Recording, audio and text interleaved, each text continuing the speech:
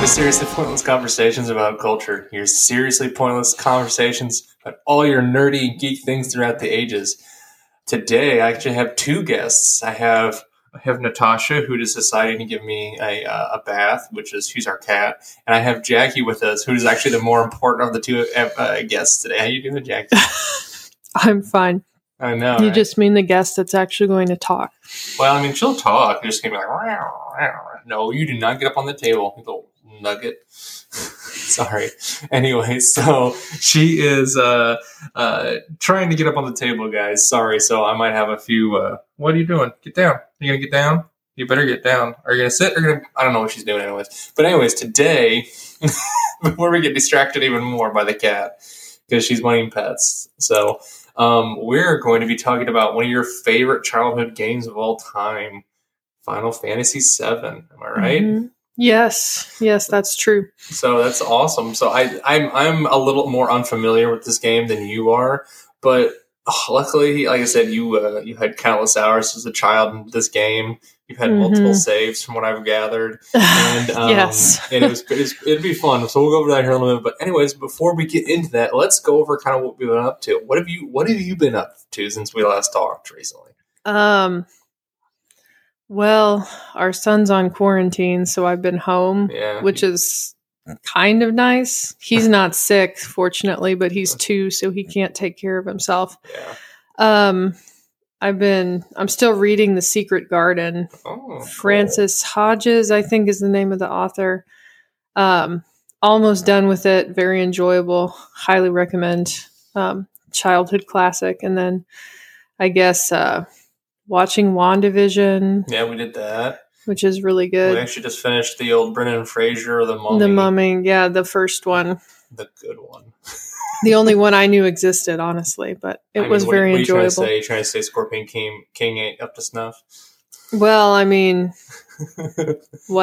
apparently it's good enough to make a remake of it. With Mr. Lord. Dwayne Johnson. Yeah, I don't know if he's going to be in it or not, but he's definitely like financing and producing it. If he is, just please don't CGI his face again. That's the best part of the whole movie, Jack. Well, the best thing about that was Nostalgia Critic's review of it. I enjoyed that.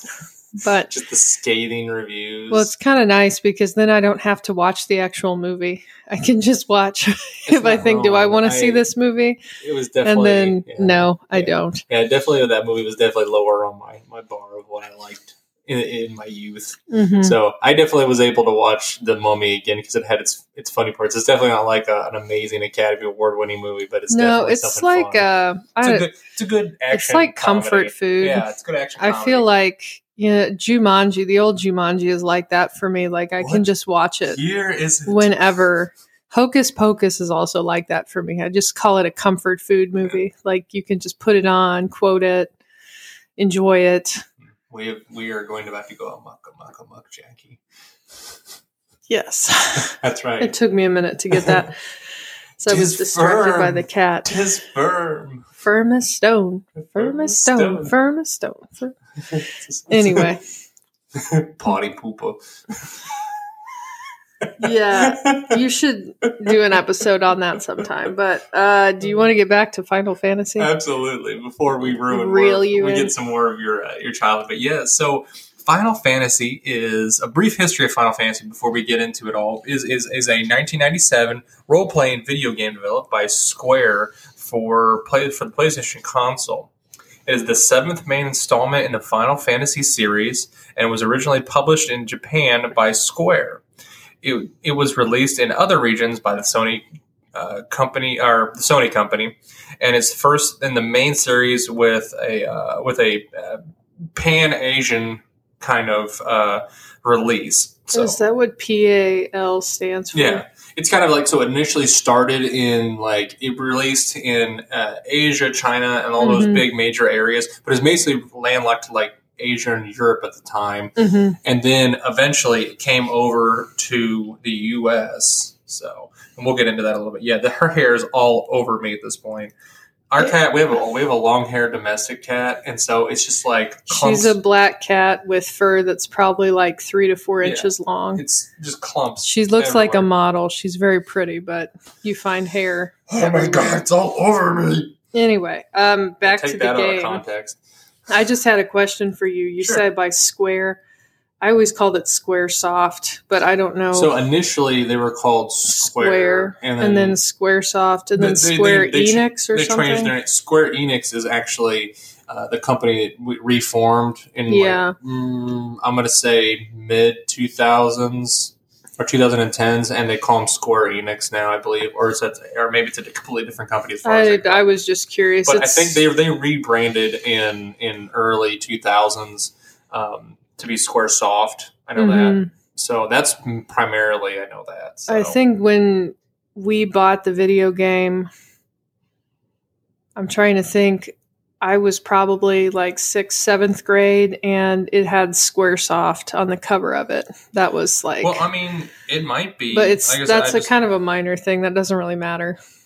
I just remember back in the day, like my best friend Laura was obsessed with games, and she was always like, yeah, like Squaresoft is the best.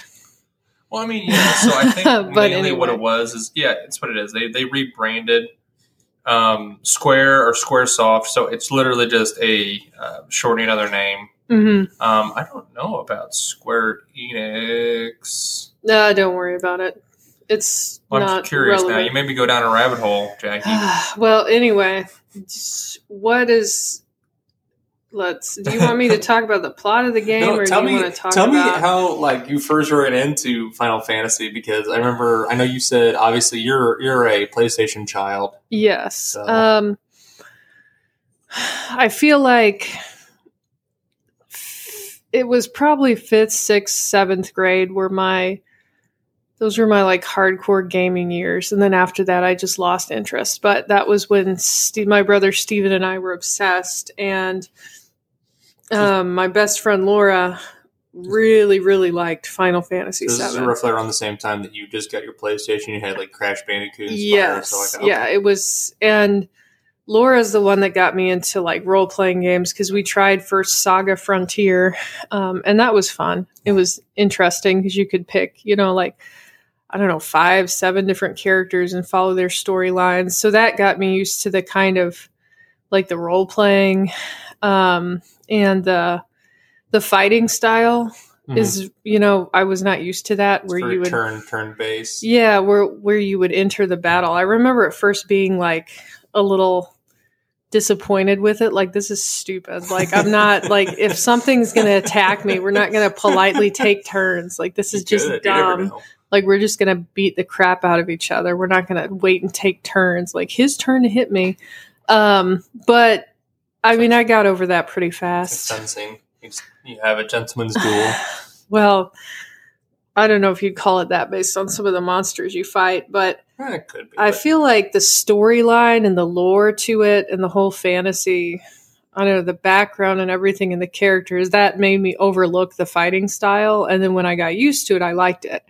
But Laura was the one who was really into it, and we both thought Cloud was really hot. Oh my! So that was a thing, a little but pixelated love there for you.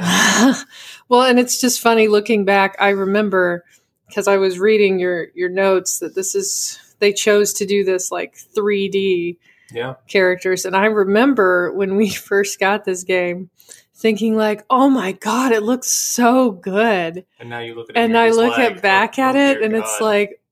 They're boxes. It's kind of like looking at Lara Croft. Yes. You're like, man, she got some boobies on her. You're like, no, those are cones, son. Those are cones. Yeah, and those look like little blocks. You're like, it's just amazing how fast things change, because I've seen the games you play now and how good the graphics are, how they evolve fast. I feel like it wasn't really that long ago I was playing Final Fantasy VII, but I guess that's what old people say. Talk about good graphics. You look at some DOA, some Dead or Alive Volleyball. Some good stuff. You have no idea what I'm talking about. You said volleyball? Yeah. You should ask, if you ever get the chance to talk to Cole about it, just ask him. they put a lot of time and effort into boob physics. I was just going to say, I had I had the feeling that it was going that way, that conversation. Like, who puts that time and effort? But talking about people that put time and effort into their nice transition. Well, I mean, it's true. So if it's something they truly enjoy, I mean, you look at it and you see that some of these guys that really want to try and make this game. So it's a great concept. So it stems from the Final Fantasy series. Which, have you played any other Final Fantasies?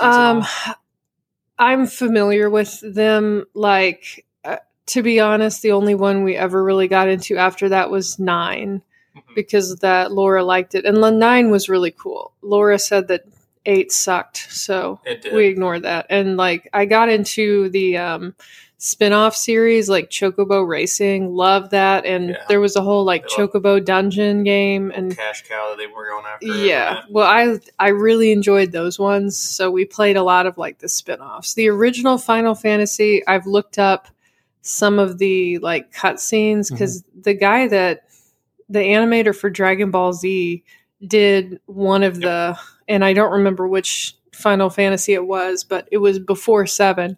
He did all the cutscenes for it, and I remember watching those just because it was like, this is so cool. Yep. So it's a very interesting kind of story that you bring that about, how they bring into it. So I played 1, 2, 3, 5. I did not play 4 because 4 is really hard to find a good port for. And I played part of 7. I actually haven't played all the way through the original one. I know it makes me super sad when I tell you that. I bought it on Steam a while back, and I just never played it all the way through. I remember I saw you starting it, and I was like, "That's just like nostalgia right there." And I got pretty far in. I probably got a good like 3-4 hours into it, but I got distracted by something else. Something just didn't hook me as well. And like it's just that JRPGs are kind of hit and miss for me, unfortunately. So I want to go back. I want to at least play the original all the way through at least once.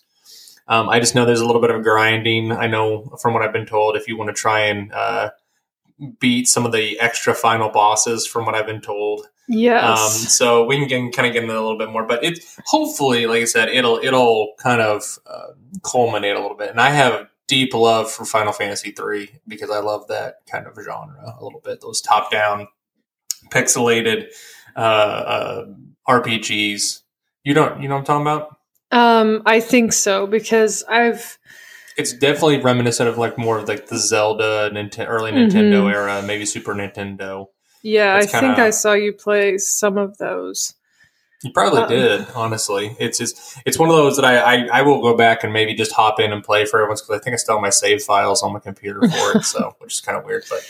If we had our old memory cards, which I think we do for the old PlayStation, we still have our Final Fantasy games saved. I know. It's kind of one of the things I'm hoping that PlayStation does is brings back some of these older games for like free services, kind of like Xbox does. They provide you the opportunity, if you pay for a service, basically you can play all these old games on their system, like an emulator system. I'm really hoping they start to do stuff like that, because then you can play older versions of the game, which, although they may not be perfect, they still have kind of a nostalgic, fun feel about them, and it kind of brings back that childhood a little bit. And I think it's better in some ways, but it's also incredibly frustrating in others, because when you start to play some of these games, you start to really notice like they have bad camera angles, especially that, or the graphics are not as good as you remember them, or the play style is just a little weird. But like I said, you get it. You can. A lot of times you end up looking past all that and you just absorb yourself into what you enjoy with it. So, so essentially, this game was supposed to be a new type of installment in the Final Fantasy series. I don't know if you remember that at all, but about the other stuff. Well, because I didn't play the other one, so I wasn't familiar with what they were about, but they're very much set in like more of a medieval high fantasy kind of thing, where you still have all the main characters, like you have the Black Wizard, Blue Wizard, a sword, a knight, the basic, units that you would have in kind of any kind of fantasy trope nowadays. That's what I remember from watching the cutscenes from the one that was done by the Dragon Ball Z guy. And I would say that this one, like you're probably going to discuss, there's a lot more. There's like sci-fi stuff and some just crazy things going on. And so that's kind of the thing that they did. So at the initial creator, the series creator, I'm going to butcher his name. I apologize. Hironobu Sakaguchi. I'm going to say that. I believe this is what his name is correctly. He's the series creator. He made 1 and 2 and 3 and all those, and he kind of linked them all together a little bit. So he was getting a little older, but he wanted to reduce his role a little bit within the company and let some new blood come in, because you do something long enough, you're going to get burnt out a little bit on it. And that's the best thing to do, is let new blood come in a little bit. Well, if you want to keep it going, exactly. Let it evolve. And so what he does, he kind of scales back to producer and kind of lets some of these younger guys come in to try and do some different things, which is where you get these weird kind of ideas, especially with, like you said, the more industrial type stuff, the eco and the environmental type things that really are prominent in this.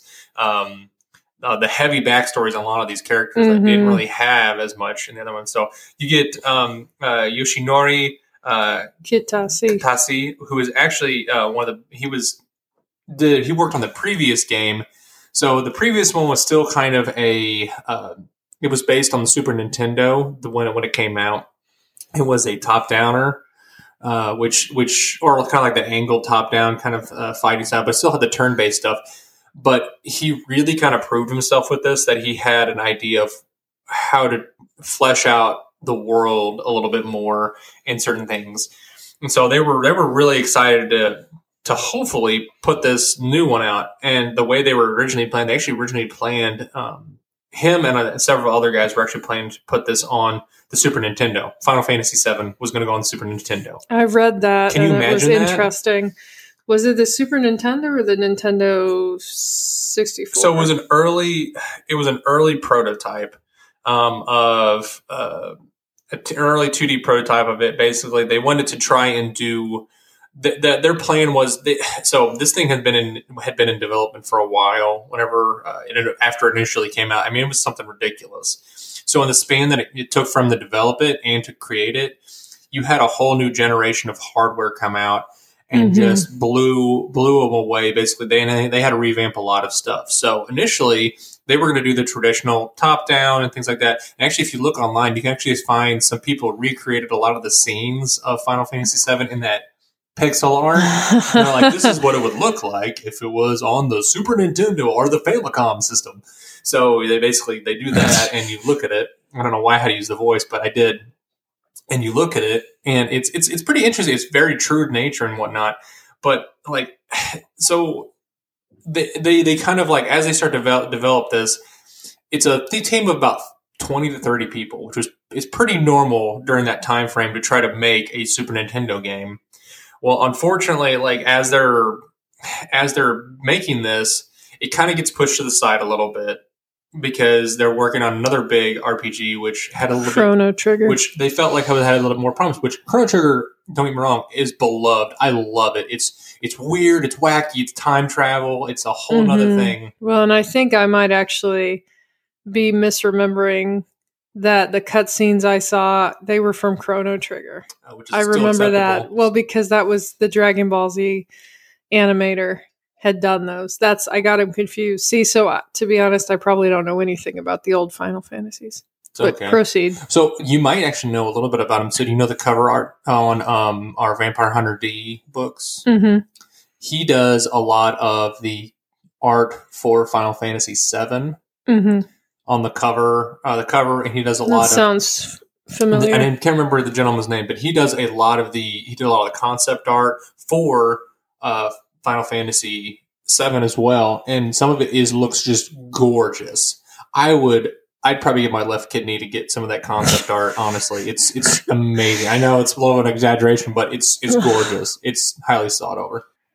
Yeah, sorry about that, guys. We had a little bit of technical difficulties, but we got it all squared away. So I was talking about some of the artwork. So yeah, you have seen some of this artwork a little bit, and I almost guarantee you, if I showed you it, the cover art for some of that. It's very distinct. I don't see a lot of artists at all that draw like that at all. And it's very kind of got a very Japanese feel to it, though. Mm-hmm. But it's gorgeous. Anyway, so he came on and did a lot of the art, the concept art for it.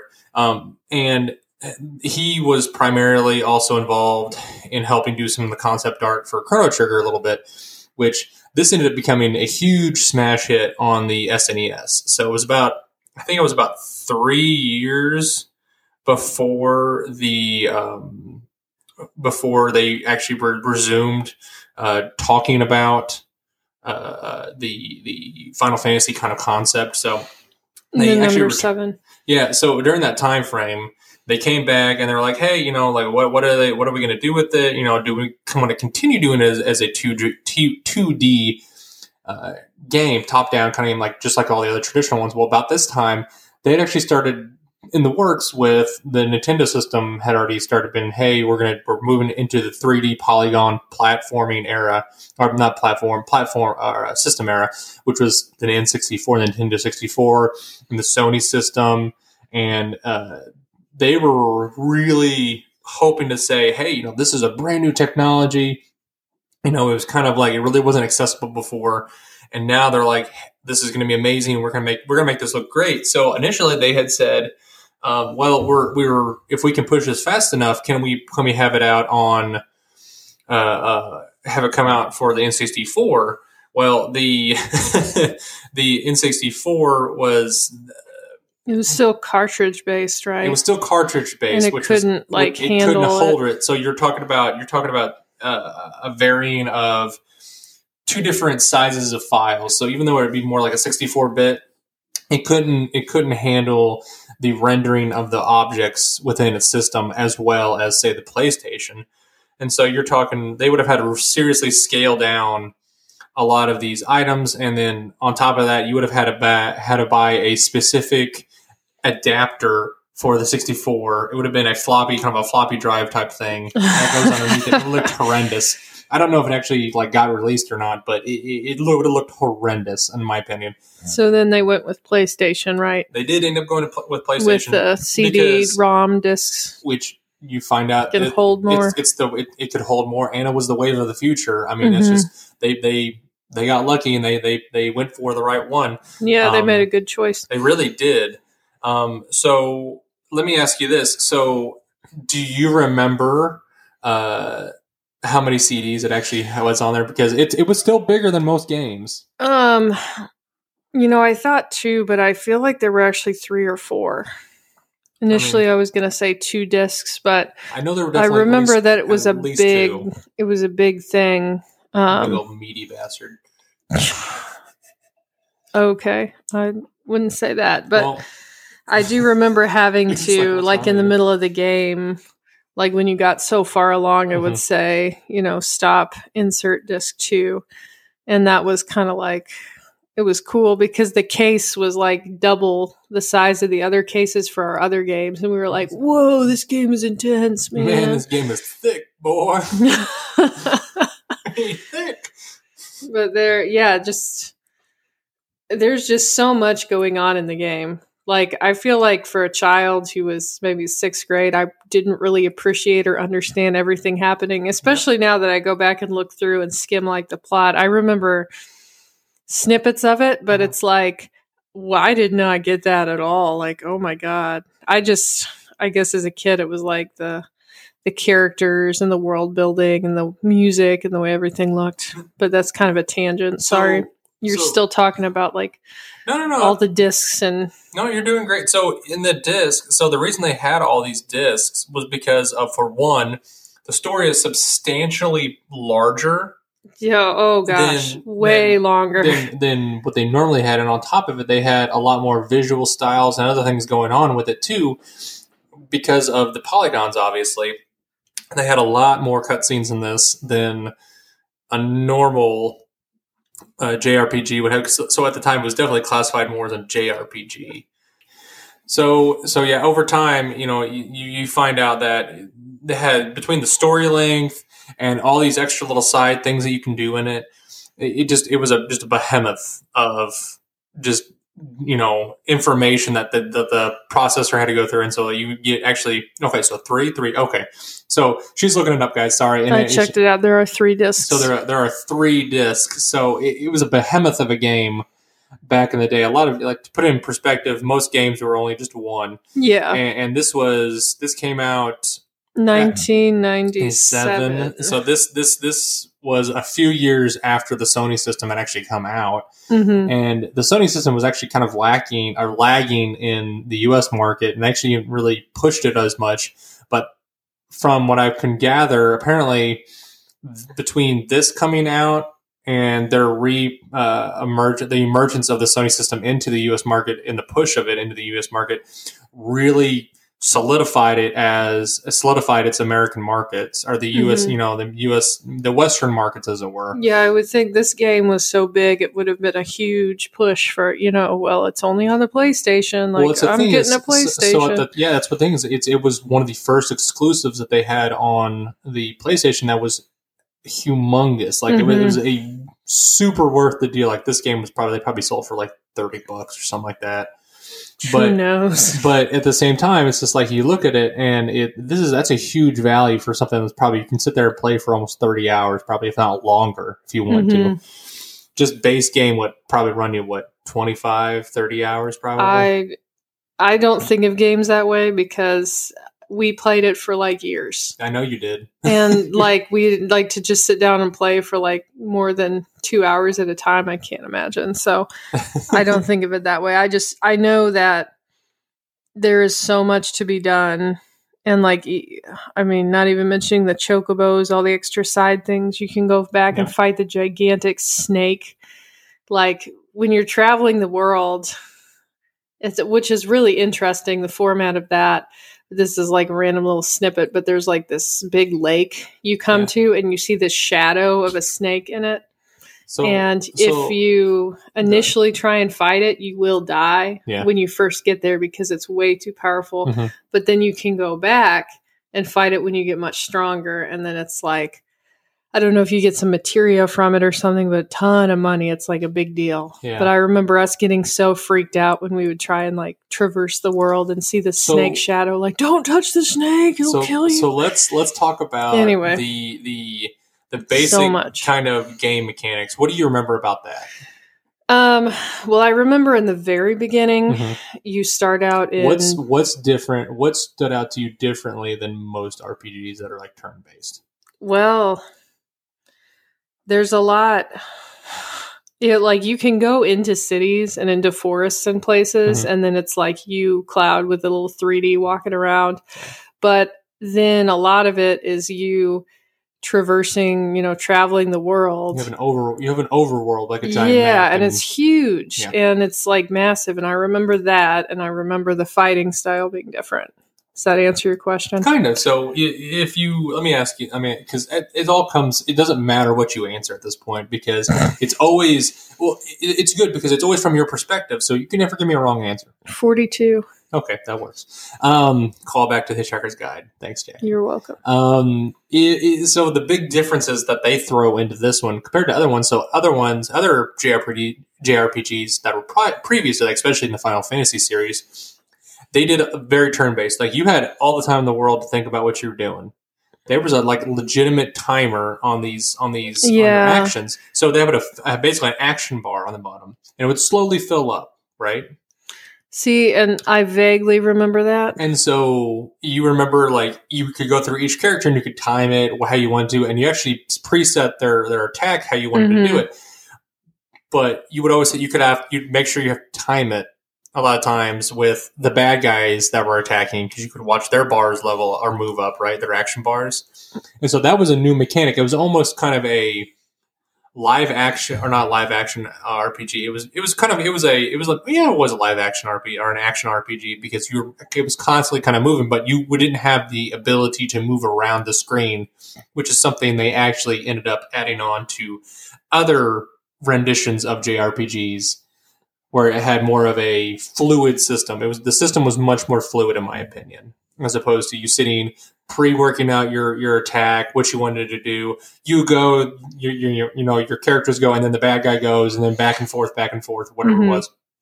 And this, you could literally sit there for 3 turns on the bad guy if you wanted to, not do anything. And hold your turn, essentially.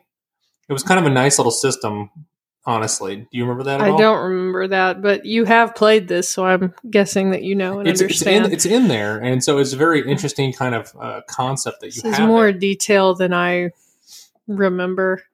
If I started playing the game right now, I think it would definitely come back. I would know what to do, but I don't remember those details because, to be honest, that's kind of boring to me. I want to learn more about the characters. And so you kind of have these game mechanics that really kind of push the boundaries, especially in the idea of the way they almost layer the 3D over the 2D sometimes on a lot of the stuff. And you get really cool, and in my opinion, just groundbreaking visual style that, they want to have these detailed renderings on the back, but at the same time, you kind of have these nowadays blocky kind of characters that are in there in the gameplay.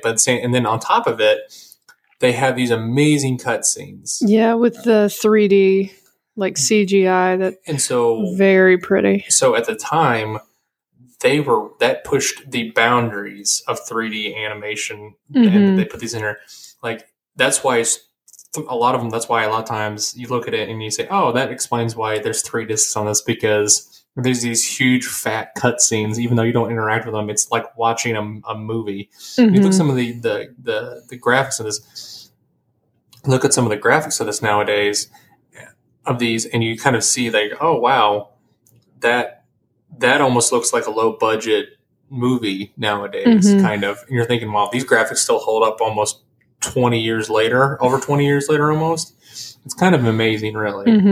Almost 30, actually. Wow. Yeah. It's 25, essentially. So see, and that's the stuff I was more interested in, remembering all the turn-based details you were talking about was not interesting to me. So I did the battles to get through the game to learn more about the characters and find the things. And to be honest, the materia, we were really trying to collect the special materia stones that would summon different I don't know if I would call them deities, but maybe. I remember that was a huge thing. It was the toll, and then the chocobos. That was another big thing. Chocobo racing. So let's go over breeding them. Do you remember? So we've gone over some of the basic stuff. So I know I don't want you to just go willy nilly all over the place. Let's do this in methodical nature because it's better. People are gonna freak out because you're gonna just jump to the very end, mentally dump all the information for us. Yeah, that's not helpful. Explain. So I know the story is hugely convoluted and things like that. But try and give me a synopsis of it because I kind of have an idea of kind of what's going on. I mean, I'm kind of going to cheat and use part of your notes on it because, to be honest, to explain this game is just it's bonkers. There's just stuff. There's so much stuff. Your main character, the blonde guy, Cloud Strife. Yeah. I mean, starting out, you don't know a lot about him yet, but he's part of Avalanche. Yep. And it's this eco group, and I realized it from your notes, and it makes sense, but they're an eco-terrorist group because the first thing they're trying to do is blow up a reactor. Anybody trying to blow something up is a terrorist. Yeah, in Midgar, and that's the big city, and the bad guys are the Shinra Corporation, who, besides experimenting on people and animals, they do that, but they're also basically killing the planet that they live on. And I think the planet, they call it Gaia, or they maybe don't give it a name, but the planet has a life force, and it is, I guess Shinra is extracting it as Mako, which is basically the life stream of the planet, and using it to power all their stuff. Yeah. And so they're essentially slowly killing the planet. Yeah, they're destroying everything, and it's just this Midgar is this ugly city, like totally industrial. Very industrial, yeah. And with the game starting out that way, I remember actually being kind of disgusted, like, what, is this it? But until you get out of Midgar and see the beauty of the rest of the world and all the nature, it's like, oh, okay. But that makes sense. It's almost like the entire population decided they're going to huddle in this one city. It just kind of makes me like, and the city, when you approach it from a distance, like on the overview world map, it's so ugly. Just dark gray, huge, massive. But they have these reactors, and they're draining the Mako, draining the life force of the planet. And so Cloud is part of this group that's trying to stop them. Yep. And I know they blow up one reactor, but then I guess they fail on another. And that's where isn't that where they meet the old silver hair? Sephiroth? Yeah, or is that a little bit later? That's later. Okay. I think Sephiroth used to be Cloud's friend. They used to be tight. Yeah, and then he went psycho. But it's like, here's where I'm going to have to cheat and look at your...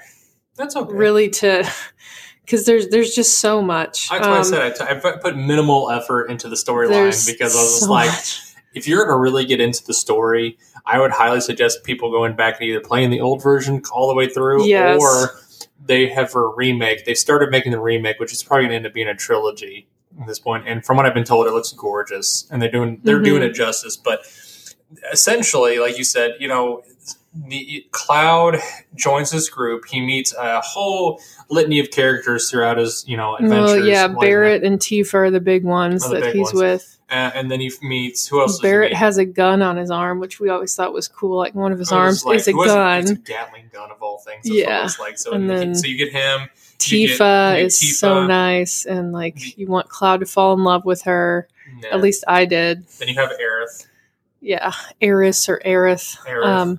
Laura hated her guts, and I don't really remember why, but I always hated Aerith just as like a rub off, I guess, from Laura's intense hatred.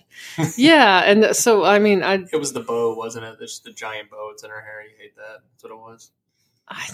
I don't know. I guess with comparing her with Tifa, we just like Tifa a lot better. Now looking back, I'm like, well, Aerith was fine, and then she had that awful dramatic. Well, she had a purpose. Yeah, she had a purpose. I don't know if I should ruin it, but yeah. But yeah, basically, I guess you're saying how the story moves along. Cloud and his allies go after Sephiroth. Yep. Because Sephiroth.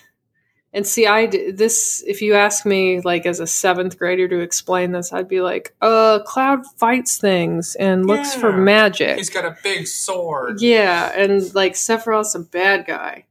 And then, all the intricacies, not so much. But I think Sephiroth, what he wants to do, as reading from your notes, which makes sense now that I look back to the game, he wants to summon the meteor to destroy the planet, but when... it crashes in, what he's going to do is the planet will try and heal itself with the Mako. He's going to absorb all that and then become like a god. Essentially. Yep. And so they're basically trying to stop him from doing that. Which he kind of partially does. He does, and it's scary as all get out. Because what's not to love about something that has 4 or 5 wings? And it looks like almost like a scary angel. Angel-looking thing, yeah. Well, and then we haven't even mentioned Jenova, because that's a whole thing. That's the huge thing. Isn't that the meteor? No, Jenova is an alien, basically, but they don't know that. Initially, Jenova was like an alien life form that I guess the Shinra Corporation found, and they were extracting cells from it, and they put cells in Sephiroth and in Cloud and in Zack. Whole nother character thing, but they were basically experimenting on people with that because Jenova was really powerful. But you do actually fight Jenova at the end, and Genova's just this scary, horrifying thing. Yeah, and super powerful. Well, it's weird. So during this time frame, even a little bit before, they kind of go off of weird, almost contextualized bad guys. So if you look at even the bad guy in Chrono Trigger, or the final boss in Chrono Trigger, and the final boss in things like Earthbound, like especially like Earthbound. Earthbound is just it's not even a bad guy. It's just an entity or a concept essentially once you get to the end. And this is kind of how it feels like if you end up fighting Jenova from what I was watching, because I watched probably like 3 or 4 hours. Yeah, so like he's just a concept or an entity. It's not even really I guess more like a she. Looks kind of like a woman. Yeah, kind of. But I mean, it's at the same time. It's just like it's not like a real thing. Almost, it's almost like just a concept. Almost, it's weird. It's really cool. But a lot of JRPGs were doing this at the time. And I like that concept that the ultimate bad isn't a person or a thing. It's just a concept that like kind of like is there because of people, or it's just something that you can't really comprehend. And it's kind of it's a little H.P. Lovecraftian in my opinion, which I like that kind of stuff. So it's a lot scarier than say something skidding around on the ground and coming after you. It's a little different, but the idea. So kind of going off of the multiple characters and ideas in there. So they do a lot of really interesting things with the characters in this game. I don't know if you've noticed or not, but they actually do a really interesting thing that's never been done before with 2D characters, especially, and in 3D. They actually put a quadruped in the series. Yeah, Red 13. Yeah, so Red 13 is a highly intelligent quadruped from a tribe that protects the planet. He basically looks like a puma. Yeah, kind of a red like puma. Kind of a lion, and has some like feathers in his. Yeah, he doesn't have a mane, but up like by his head, he has like a few like braids. And so apparently that was incredibly difficult to generate. That makes sense because you have 4 legs instead of 2. And they're on the ground, and he's moving. He's going to sit, and the way he moves is different than humans. He has his tail like flicking, and flicking, and it was very kind of interesting to watch them try, and because they had a little bit of pre-rendered video of that, and I was just like, wow, just watching them put it together was pretty cool. So when they had Kate Sith also, and was like a giant Moogle with like a cat on top. And so I feel like they did do a lot of interesting things with the characters and to make that a playable character. Yep. And then they also have other characters like Sid Highwind, who's wants to be an astronaut. Sid is the best. I love that Sid. And there's always a Sid in the games, right? There's always a Sid. But like I've read that, Final Fantasy VII Sid is like the most beloved. Mm-hmm. He was amazing and had like his giant ship, and he had like his cigarette in his mouth and scruffy hair, and just like didn't give two. So let me ask you this: since I rat's behinds about anything, since I haven't played it all, can you bypass some of these characters or just not even pick them up? Or? Well, yes, you can. Sid, I think you have to, because he's the one that has the ship that lets you travel around the world. And you see the meteor for the first time, or is it? What do you? No, you get the ship early on, and you travel all the high wind. He makes the airship. He gives you the airship. Yeah, yeah, and so, but I do know like Yuffie, and I guess Yuffie. I've heard her name pronounced the little ninja girl. Yep. If you don't, and I remember this is something Laura had to tell us. She was like, you have to answer her questions in this very specific way. Because if you answer her questions in the wrong way, she'll steal like half your money and just leave. And you can never, ever get her on your party. And Laura was like, Yuffie's like the best. Like, you have to get her. Apparently, from what I've gathered, she is one of the strongest characters in the game. Yeah, and she is like really fun. But when you first encounter her, she's basically like a thief. Yeah. And you... I feel like there are a lot of things in this game where if you do it wrong, like you're kind of screwed. Yeah. And it's interesting. Like there's a lot of choices that you can make. And I know for sure, like Yuffie, you can, lose her and never get her back. And I think with Cait Sith, it's also the same. And with Vincent Valentine, basically, we called him the vampire. Yeah, Vincent he just says, let me sleep. He's a former Turk and victim of the Shinra experience. Mm-hmm. Yeah, when you first find him, he's like almost like in a coffin, like in this creepy, spooky old mansion place. They're trying to like play him off as being kind of a vampire. He's like a vampire. And when you first meet him, you keep trying to talk to him, and all he says is, let me sleep. let me sleep. And then I think if you don't go back, question though, you don't get him. Does he have an unusually high bun of white hair at all on his head? Like one Francis Ford Coppola's Dracula at all? And it's not, you mean like the two buns, like a wannabe Princess Leia thing. It's like a butt on his head. He's got a butt on his head. He has a butt on his head. No, he doesn't. Vincent is actually fairly attractive, but he has this thing up over his mouth and nose, so you can't hardly see. And so we always speculated, well, that's because he has fangs. So question, if I were to dress up as Vincent for Halloween... I would be disturbed. You'd be disturbed? Because he has long, black hair. I would be disturbed. I don't have, hair, or is it long for that matter? No, that's... And see, these are the things where, Laura really liked him. I really liked Cloud. She liked Vincent. And that's okay. That's okay. You like the bad boys, don't you, Jackie? Cloud's not exactly a bad boy. He's just, very troubled. Non-answer answer. Thanks for that. So he's troubled. He's a troubled boy. Well, he's, but I can fix him. I can fix him. Oh gosh, no. He's being experimented on with the Genova and all that. Genova cells and just have his memory all screwed up. So so you get all these other characters, and you kind of go off of you said you get Zack Flair, who you were talking about earlier. Well, I don't think you ever get Zack. You don't get him. You learn about him. You learn about him, but you actually don't ever. He dies. He dies. Yeah. So he died earlier, which is kind of why. Apparently, he's one of the reasons why Cloud is fighting. Mm-hmm. They were like besties, and their memories got all intertwined and jacked up, and so that's the thing. There's so many confusing things in this game that I guess as a 7th grader, I just glossed over and ignored. Oh, yeah. A lot of people, when they're young like that, you're going to. But the whole concept of it was, like you said, they get their memories messed with while they're getting all this. They get experimented on. Zack is killed. Mm-hmm.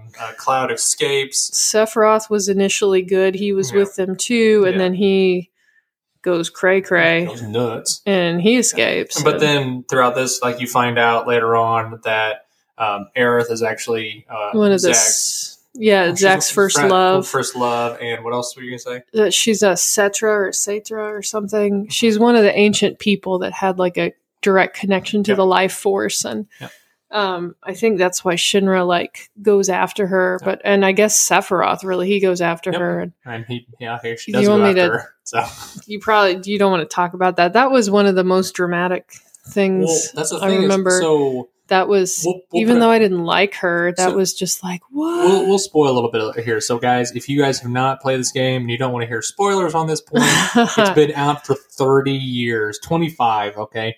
So, spoilers in 3, 2, 1. Aerith dies. So, wow, you're just going to lay it out there. You said spoiler. That's if you look up most dramatic video game deaths of all time, most dramatic she's on there. Of all time. Yeah, that was when that happened. People were like, "Oh my god, what the?" So you know why it's so impactful?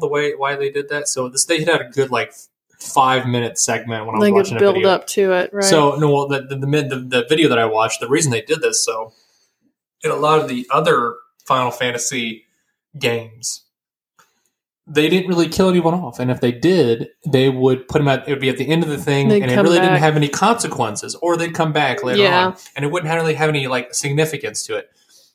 In this, it held significance, it really did. Well, she was one of the last Cetra living people, and they were she can help us.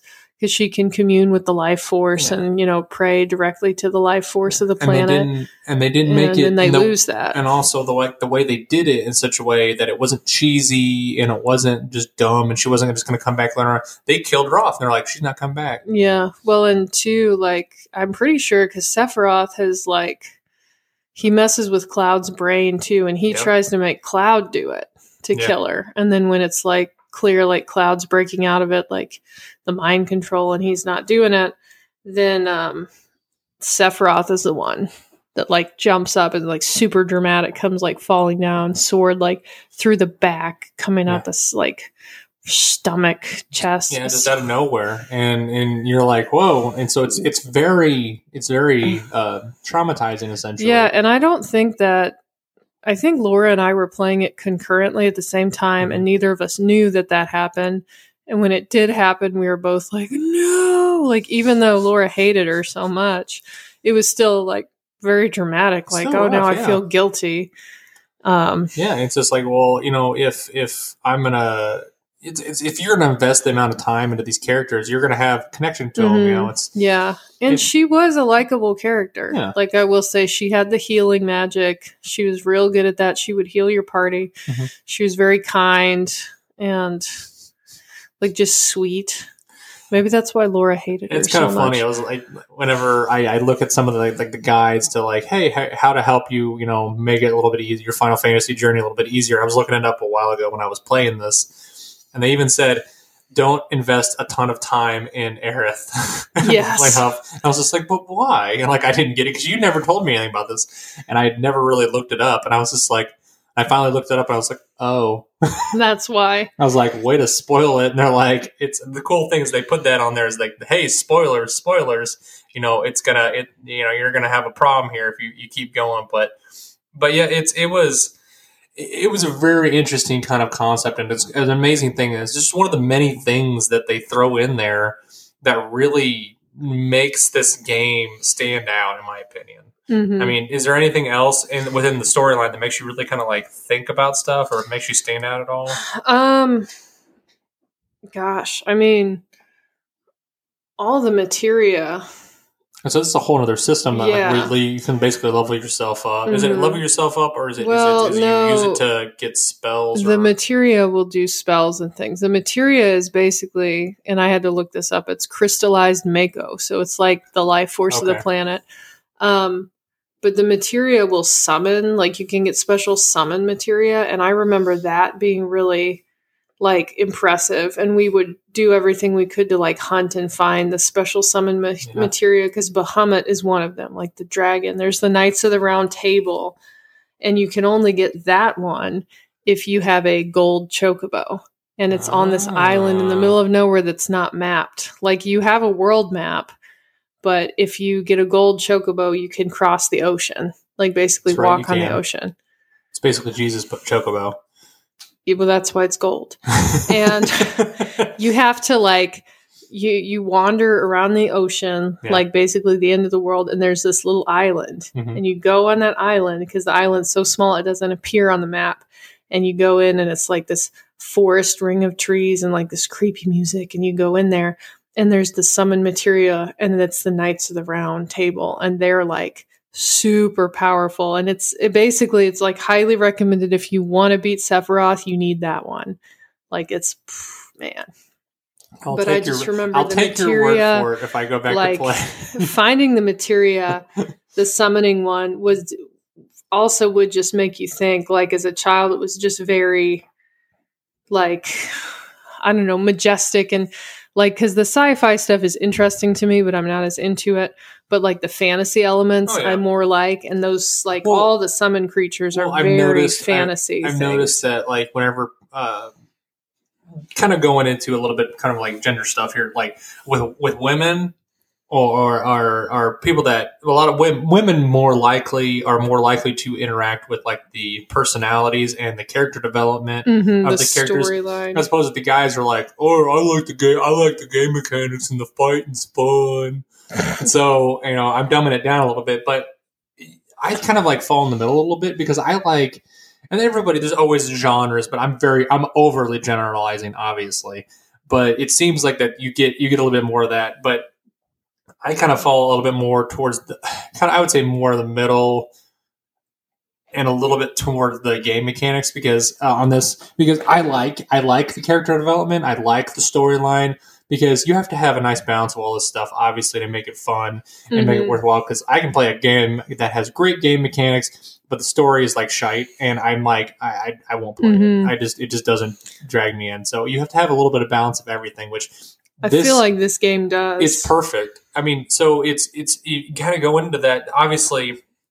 So without going into all the other stuff, it was so well received when they kicked it out after it had been in development for almost 5 years at this point, which is ridiculous for a early like Sony game or an early like Square game. So during this time frame, just put it in concept. Most games, putting it in perspective, most games only took about between 6 months to a year to make.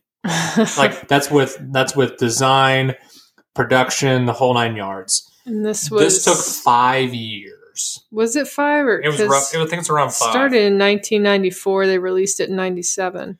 Well, so the concepts they started the production of it, but the concepts were older. Were a little older. Like they started talking about it almost in 92, 93, a little bit between there. So it was between 4 and 5 years that they let this thing ruminate a little bit and created it. I mean, so that's insane. There was a lot. Nowadays, that's not unheard of. So because a lot of games take between 3 and 5 years to make if it's going to be a AAA game. So it's not unheard of, really. So like this, put it into perspective, this last remake they did, they announced it in 2015 and it came out last year.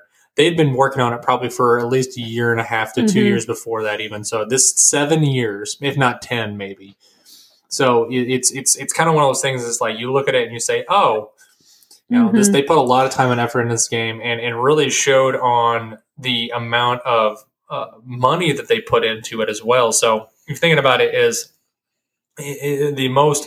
at the time, it was one of the most expensive video game projects that ever been put out. So roughly $40 million at the time. So roughly like 64 nowadays. And that's because of the amount of people they had on it. So I was telling you earlier that you have a staff of roughly 20 to 30 people working on a Super Nintendo title. They had between 100 and 150 people working on this title. That was unheard of then. Nowadays, that's the norm. And some of these people were working so many hours. So it was not unheard of for some people to work 24 hours solid on some of these games.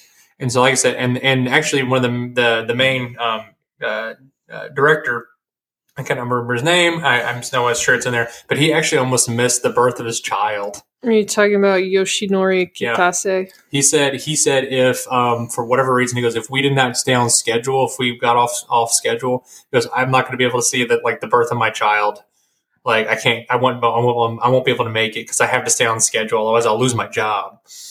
And that's how it was. Jeez, I'd quit jobs. That is a Japanese work ethic that is just on a whole nother level. That like I'd be like, later deuces. I'm like, I'll figure this out later. Yeah. Like I love my kid more, but it's a different kind of mentality. Well, and maybe it's not a mentality. Maybe it's just a mindset that this is something he's created and he loves so much that he wants to. It's almost like another child, almost. The end product is amazing. I will say, looking back on it, I would love to just watch a movie of this, but the movie would probably be like... Well, they did kind of do like a movie. It was... Yeah, but was it even about this? No, it was something... It was different. I think it was pre this. I remember hearing about the movie, but it didn't... I don't feel like it had to do with Cole was really into it during when we were in high school. Laura liked it in high school, too. Yeah, it came out in like early 2000s. Yeah, I never watched that one, but I would really like to just see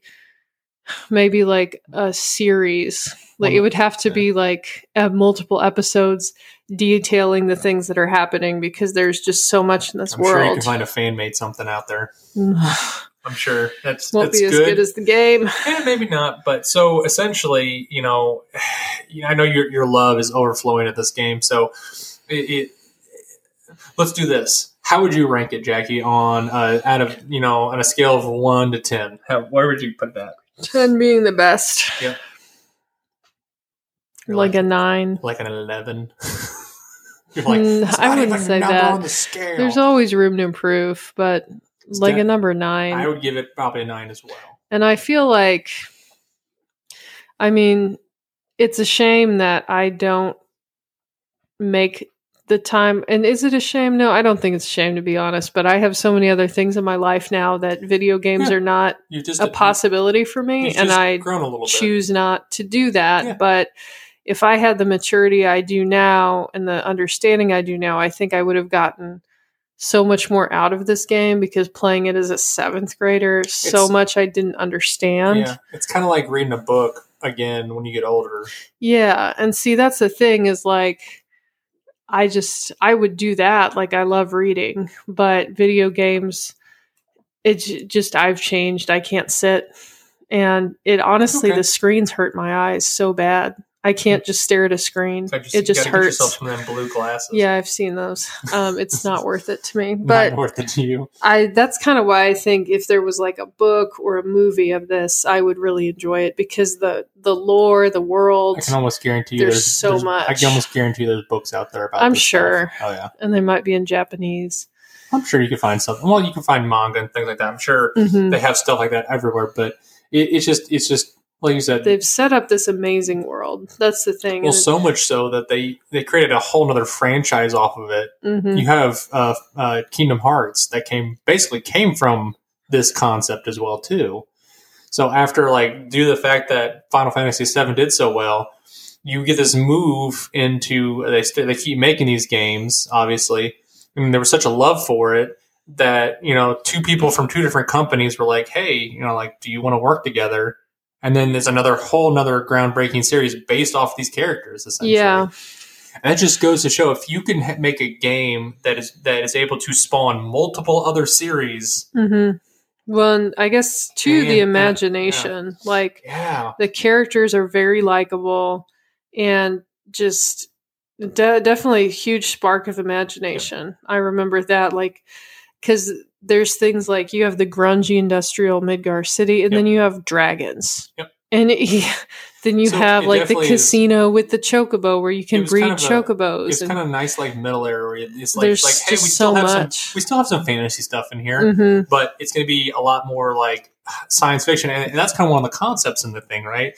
The harsh contrast between an industrialized city and the natural world. Mm-hmm. And then that brings up a whole host of questions and ideas of is this why, the Shinra people are just harnessing the life force and they've created this ugly, disgusting city, but they're too blinded by their own greed and they can't see the beauty of the natural world. Because once you get out, like I told you, I said I felt disappointed when I remember being in that nasty city. And then the only pretty thing is the flowers that Aerith sells. Yeah. And then when you get out of the city and you start traveling, it's just whoa, beautiful, rolling hills and mountains. Yeah. And there's some beautiful, beautiful scenes I still remember. I can't remember what really stage you're in, but there's the sun setting and you're in this kind of it's not a desert, but you're on these hills overlooking the ocean and kind of scraggly brush around. And I remember when you go to the port and you see the ocean and some of the animation they have is just beautiful, looking out at the water, sparkling. And it's just amazing that I remember. So I remember some of the beauty of the scenes, just thinking this is so beautiful. It's just gorgeous. I want to be I would go back to those places just for fun to walk around because they were so pretty. No, I don't blame you at all. It's like I said, it's obviously it made an impact on you, just like it made an impact on so many other people. Mm-hmm. Because by the time it had come over to the United States and it moved in. I mean, it was just a phenomenal game from what I can remember. So initially they were kind of hesitant. I remember reading that they were hesitant about trying to release it to the United States, but they did release it here. And I believe it was shortly taken. So they released early in the year in Japan and in the Asian market, and then later on in the year in October in '97. Was when it came to the U.S. The U.S., so which is probably around the same time that you would have gotten it. But no, we got it later because my sister graduated high school in '96. Yeah, okay. And this would have been several years down the road because I was still kind of young then. That's okay. So they ended up obviously selling it. So just for comparison. total worldwide marketing budget that they had for it, they heavily invested in the North American market. You have 10 million sent to Japan, 10 million for Europe, and 20 million for the North American market. So they were really hoping, like, hey, we want this game to do really well. I think it did. I would think so. But since then, Jackie, it's been released. They've released it for PC. Obviously, they have the remake they did for it. But it's just amazing that this thing has really gone as well as. So in the first 3 days of its release in Japan, obviously the marketing budget it sold 2.3 million copies first 3 days, which is ridiculous. And eventually, in I believe it was by the end of 97, it was 3.27 million.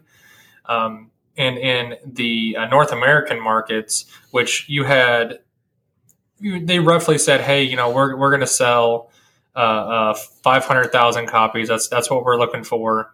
And I believe, no, I'm sorry. They said they wanted to try and hit about 330,000. They actually ended up hitting 500,000 is what they ended up hitting, which is amazing. So, but overall, worldwide, how many do you think they actually sold within the first year? I just saw your figure and I forgot it. 6 million. Lot. 6 million copies. That was unheard of. And it still goes on and on and on for years. But that just went to show that they had a huge hit on their hands, and it was just something that was unheard of at the time. You didn't sell 6 million units of anything. It was usually like 500,000 at most if you're good. Mm-hmm. But this firmly cemented PlayStation, because PlayStation, whenever they hooked in as an exclusive, this cemented PlayStation as a console. Mm-hmm. I think this is one of those games that I'm sure Crash and all those other things. I feel like Crash Bandicoot was the Mario. It was the Mario of PlayStation, and it helped, but it wasn't like people didn't go out of their way. Would you say that this is the Zelda? This is the game. I would say this. This is the game that cemented them as a console for generations to come. Yeah, because I think without this game, I don't think PlayStation, they take years longer to make a foothold in the United States. Yeah, and I think that this, like I said, this cemented it as a household name within the Western culture, and especially in the Eastern culture as well. Yeah. So it cemented it as a gaming console, as a gaming company for decades at this point. But like I said, that's what I love about it, because the fact that it was able to do that and able to push that has given us so many more new titles. Without that, you don't get the Nathan Drake series. You don't get the what is the Dead or not Dead or Alive. You get I'm having a massive brain fart right now. It's the it's Joel and it's The Last of Us. You don't get the Last of Us series. You don't get Ratchet and Clank. You don't get all these other like amazing action series that stem from the Sony being able to own some of these properties and basically fund some of these properties that they know, these IPs they have in there. But yeah, and like I said, it's kind of just a massive kind of domino effect, in my opinion. Mm-hmm. I mean, do you agree, or what do you feel about it? I don't have the knowledge of present day video games to really speak to, was it that groundbreaking? I just know that for me in our little circle at school, like we were talking about it, and in high school, people were still talking about it. And in college, people were still talking about it. Granted, I went to a very nerdy college, but now on the internet, still talk about it, yeah, that's the thing. And it's obviously like there's so many people in the world, people have different ideas, but like I still hear about it. Yeah. So I do feel like it definitely had some sticking power and set the ground for more good Final Fantasy games. Because I will say number 9 was a lot of fun. Well, I mean, even after that, they have like Final Fantasy Online, all kinds of stuff. Yeah, there's still a lot. And they the big one they just had was Final Fantasy 15 and Final Fantasy 13. There's people put it this way, they still are putting out releases for Final Fantasy, I believe it was 13, which is the more online centric one. Mm-hmm. Even after 2 other Final Fantasies have come out, because people love it so much. So, and like I said, it just shows the care that the Squaresoft is willing to put into the games that they put in. They think about think about the consumer much more than pocketbooks at some point. They obviously want that to be a thing, but I love that they really look at what consumers are going to want as opposed to that. So, well, it's something very interesting and engaging, and Final Fantasy VII definitely is. If I had time and could actually look at screens, I would be willing to play the new remake, because it would be really pretty to see everything even more beautiful and get back and maybe understand more of the story. Might have to maybe try and give you some time at some point. So who knows? We'll try and see. So doubtful. All right. Well, I think we've about shot our bolt at this point, and just kind of beating a dead horse. But is there anything else you would like to add before we get out of here? No, other than if my brother ever listened to this, I would like to apologize, because we had 2 save files and we got outside the big mountain at the end of the game where you knew the meteor's in the sky, it's hovering, like it's coming. And if you go in the mountain, you can never come back. And we used Steven's game to go in the mountain, and we got trapped in there. And then it was like you had to play till the end, and we did beat it, and got the whole in cutscenes and everything. Took freaking forever, but I always felt bad because Steven was like, well, I can't go ride the chocobos anymore, because once you go in the mountain, it's done. The game is over. And so we kept my file. Like, that was my choice, was to keep my file. And so we could just, the meteors in the sky, you just ignore it. And then you go ride the gold chocobo all across the ocean and do fun stuff. It's funny. So just shout out to a culpa, Jackie. My apologies to Steven for sacrificing his game, and he couldn't ride chocobos anymore. Do some penance for that. So penance, yeah. Well, yeah, buy him a chocobo toy for Christmas. I'm sure he'd greatly appreciate that nowadays. I'm sure he probably doesn't remember, but still, I always feel bad because Steven's like, I said, can we use your game to go in the mountain? And he's like, well, the one time maybe. Was a pushover. Yeah, he's like, well, okay.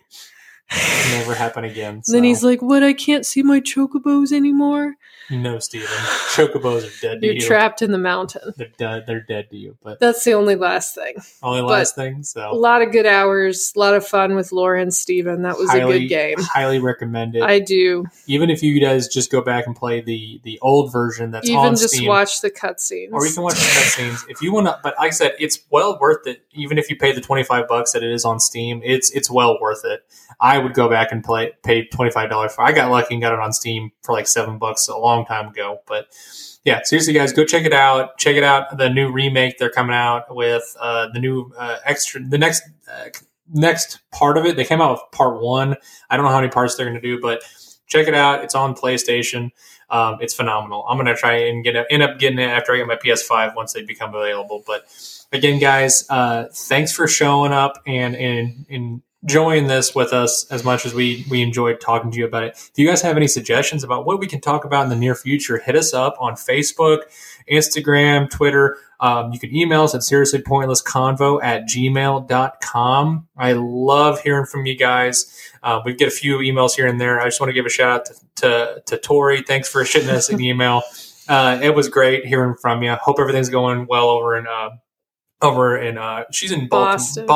I wanted to say Baltimore. I don't know why, but she went up to Massachusetts. That's what she did for vacation. That's what she did. She said hi to us. So yeah. Anyways, don't call her out too much. I just wanted to say hi. But anyways, she's in that area. But anyways, Tori, thanks for sending us an email. Keep sending us ones. It's fun. So anyways, again, guys, check us out, and we will hit out of here. And hopefully, everybody has a good day. All right, Jackie, you have a wonderful day, all right? You too. Thank you. All right, bye. Bye.